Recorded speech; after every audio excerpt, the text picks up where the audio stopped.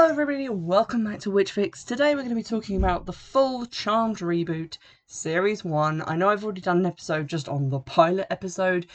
Basically that was just a lot of my thoughts going into the first episode, because obviously that's the one that has to make the statement. That's the one that's going to get, obviously, the show bought or syndicated or whatever needs to happen. And also it's the one that's going to convince people whether to keep watching or not. But because I already own them all on DVD, I decided to watch the full rest of the series, and I finally finished it today. I did take detailed notes for the first couple of episodes, and I'm just going to be drawing a few points from those. For the rest of it, I was kind of working on arts and crafts projects and therefore couldn't take notes, but I am going to be talking about the last two episodes specifically, which I watched yesterday and are pretty fresh in my memory. So beware spoilers for the entire first series, and let's get into it. So a lot of my criticism for the pilot stopped being relevant when we got into like the actual episodes. So a lot of the like overly feminist stuff just kind of died out a little bit after the first couple of episodes. It was sort of diluted and absorbed into actual plot happening, and so didn't stick out as much and wasn't as annoying. I really quickly got to like at least two of the sisters. I liked Macy and I liked Mel. Maggie was okay, but she kind of reminded me too much of Phoebe from the original series, i.e. just being kind of young and naive and really fucking stupid about people who she was dating. So I felt like I'd seen her character not just in like regular Charmed, but in other things as well, so she wasn't as interesting to me, but I did like Mel and Macy, as they seemed like more original characters. What I did like as well was the fact that their powers changed and grew quite quickly, or that the writers had extrapolated on the themes of their powers so that they were used in different ways. I feel like in the first series of like original Charmed, all we had was like Prue moving stuff with her mind, like you would throw something with your arm. Piper obviously being able to freeze things, but then not being able to freeze most things because they were so super powerful that they were immune to magic. And Phoebe having like one premonition per episode. Whereas in this, Macy obviously has the power to move things, but she also has a secondary power of evil sight, which she starts to use. And even her moving things power, she seems to have a lot more control over it, and then uses it to actually like fight things in a way that I don't think Prue really did in the original series. For instance, in one episode, she crushes a bug demon with this like massive like generator sized thing, and I don't remember her ever lifting something like that. I distinctly remember an episode where they had to make 3 of Prue for her to be able to move a large stone statue with her mind. So it did seem like Macy had a lot more power and was using it for things. She references getting dressed with it in the morning, and I feel like that is how you would use telekinesis if you had it. You would just start using it as like a third hand because it would come naturally to you. The most like impressive growing power I think was Mel's, because she's described as not just like being able to freeze things, but being a time witch.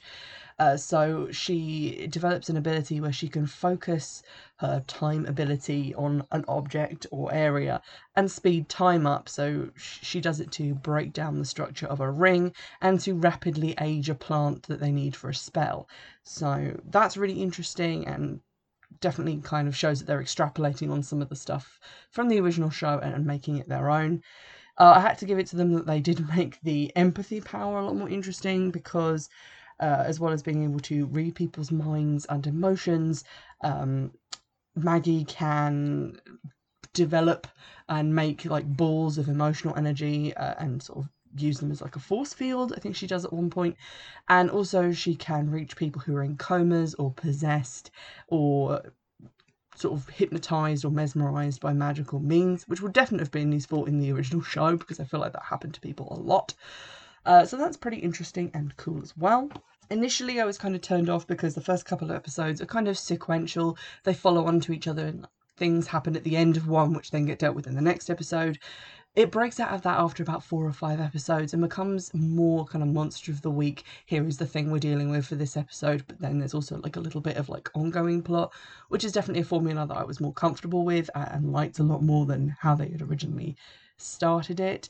The science side of things, like Maggie having to look at everything scientifically, also starts to be handled a little bit better after those first couple of episodes.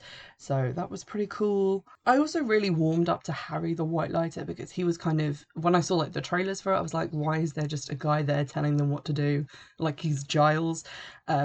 It kind of becomes clear that his position there is not to be like the guy telling them what to do. He's there to be like the white male ally, I guess, in the storyline, because he comes in from a place of like, these are the elders and they are important and this is the established power structure. And when they start questioning that, he also starts to question it and change based on, you know, their experiences and what he's seeing kind of through their eyes. So that was kind of clever and I liked that. Also, the elders, who were kind of one of my least favourite things about the original Charmed. They're all dead by the end of series 1, so that's nice. But also while they're around, they're not as weird and they don't come off as like being kind of weird angel people. They're just elder witches who are not even like that old, but who are part of like a council. So I kind of liked that idea. Also, Harry's like development as a character was pretty cool, like seeing his previous life and all that stuff, but sped up because I feel like it took us many series to get to the bottom of, you know, who Leo was as a character. One thing that the series did have going for it was that it was quite accelerated. So you have moments where you find out that, oh no, this character's actually a demon in disguise. But then the watcher doesn't have to wait like 20 episodes for anyone else to work that out because they find out within like the next 1 or 2 episodes. So although some of the ground they're covering is familiar, they're at least getting to it quickly enough that it's not frustrating. I also really like that they had all this stuff about like feminism, and it felt quite shallow in the first couple of episodes, but they do actually deal with some of the issues, you know, at least on a surfacey level, about the characters' races and sexualities.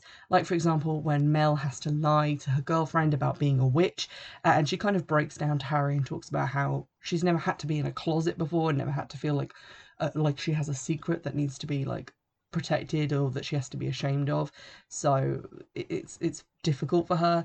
And Macy also opens up about being one of the only black people at her boarding school in Iowa, and about how difficult it is to find people on like dating sites who won't just, you know, refuse to date black women. So she talks about things like that. Also, when Maggie finds out that she actually shares a father with Macy and is therefore like half black herself, she goes through a kind of period of questioning her identity and not really fitting into any of the boxes on a form anymore. So she kind of questions that. It's not handled like particularly deeply. I think it's only like mentioned in 1 episode, but it does show that they are kind of at least considering some of these issues. One of my favourite episodes was, I think it's called like Manic Pixie Nightmare or something like that, but essentially it takes on this like manic pixie dream girl trope. Like, just picture Zooey Deschanel from New Girl, that whole kind of thing. And the episode kind of deals with that, and this sort of pixie girl who's like luring men to their deaths, but that she's being controlled by some hipster dude who wants to succeed in his film class. And the end of that episode nearly made me cry because it kind of was so textbook in the way it handled the idea of an abusive relationship, which was just very affecting, and I think the actress really pulled it off quite well. So although the episode was kind of funny and based in these kind of like ridiculous tropes, it also came around at the end and became quite like heartfelt, which was a kind of a high point for the series. I really enjoyed that episode. Unfortunately, the end of the series I didn't like a huge amount, which was unfortunate. The last 2 episodes in particular, basically for the whole first series, or I say the whole first series, for the first 5 episodes they're talking about the apocalypse, and then they forget that that's happening, and then they remember like 5 episodes before the end. So basically there's a prophecy, the source, who you probably remember from the original Charmed as being the source of all evil, but the source is going to rise up and create the apocalypse, and that will spell the end of life as everyone knows it. So the source has to possess someone who is a human-born demon, which is Maggie's boyfriend. So they're kind of trying to fight against that and then trying to stop the steps of the prophecy for those last couple of episodes. We do, however, find out that Macy is part demon, so it's incredibly predictable that she's going to be the one who ends up taking on the Source. And then the last episode is basically her with that power and the others trying to stop her. And it feels like the season should have ended with her becoming the Source, and then the next 3 episodes of the next season should have been them dealing with it. Because although I said that they accelerate through some stuff which is similar, which is kind of stuff we've seen before, this feels rushed to the extreme. They go to about 4 different alternate timelines that she has created in the space of 20 minutes, and none of them are really explained that well. They wake up in one where the windows are all boarded up and there's screaming outside, and they're dressed in grey clothes, it's military or something. And it's never really addressed what this world is or how it got the way it is or any of this stuff. They see their mum, because in this timeline she's still alive. Galvin, who is Macy's love interest, gets resurrected by her, but then when they talk her around and she decides to put things back as they should be, she doesn't go and say goodbye to him. It's just confirmed that he's dead off screen. They didn't even bother to put that scene in, and it just feels like it was incredibly rushed. And also the apocalypse was probably a bad move to do in series 1. I think series 1 of normal Charmed was basically just some people who were in charge of Prue's company were evil and trying to steal her powers, and then the end of the series they killed them. You need to keep the stakes low so you have somewhere to go, but this felt no, we're doing the apocalypse and the source of all evil in series 1, and it feels like it's very quickly going to get into that kind of supernatural area of one-upmanship, where it's now we're going to punch God in the face because we've run out of escalation. So I didn't enjoy that a huge amount. It very much shone for me in the little silly episodes, and I think that's one of the joys of watching an early series of Charmed or Buffy or something like that, is that the episodes are kind of small and silly and manageable, and the threats are very scaled down. And you don't have to really think about, where it ends up, fighting for the world, watching people lose people they love, because the first series is meant to be kind of fun and fluffy and introducing the characters, and it's only later when things get dark and uber serious. But it kind of took that away from me really fast with this series and stopped being as fun, because obviously they decided to do the whole apocalypse business. I'm hoping that a lot of that was maybe first series jitters, and that they weren't sure if they were going to get a second series, so they had to wrap everything up, and unfortunately that led to a little bit of a clusterfuck going on at the end when they were trying to pack too much stuff in, because it definitely feels like one of those series of a show that's about to get cancelled, where they just have to wrap everything up and it ends up not being that satisfying. Obviously it did get a second series. I think it also got a third series, which has been held up on filming due to the coronavirus. But hopefully maybe series 2 they're a little bit more settled and they can just do things a little bit more at the right pace.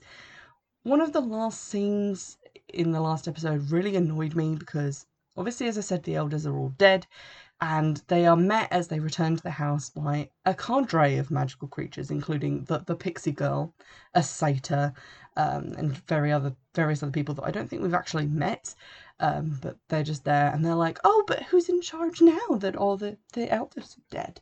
And they're oh, I guess we're going to be in charge.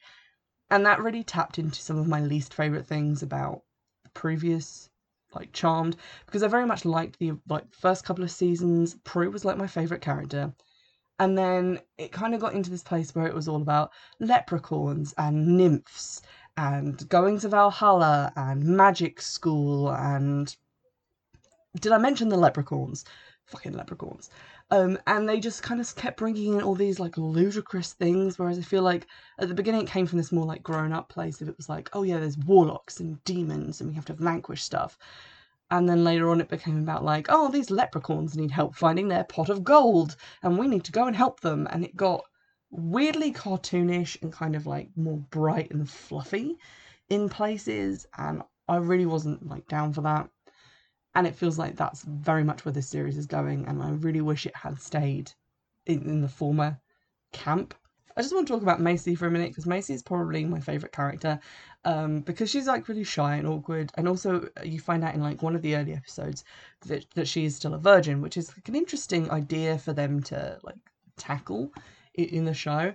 And also it's kind of implied when she's the source and she reads Harry's mind that he might have feelings for her, and I fully support this relationship.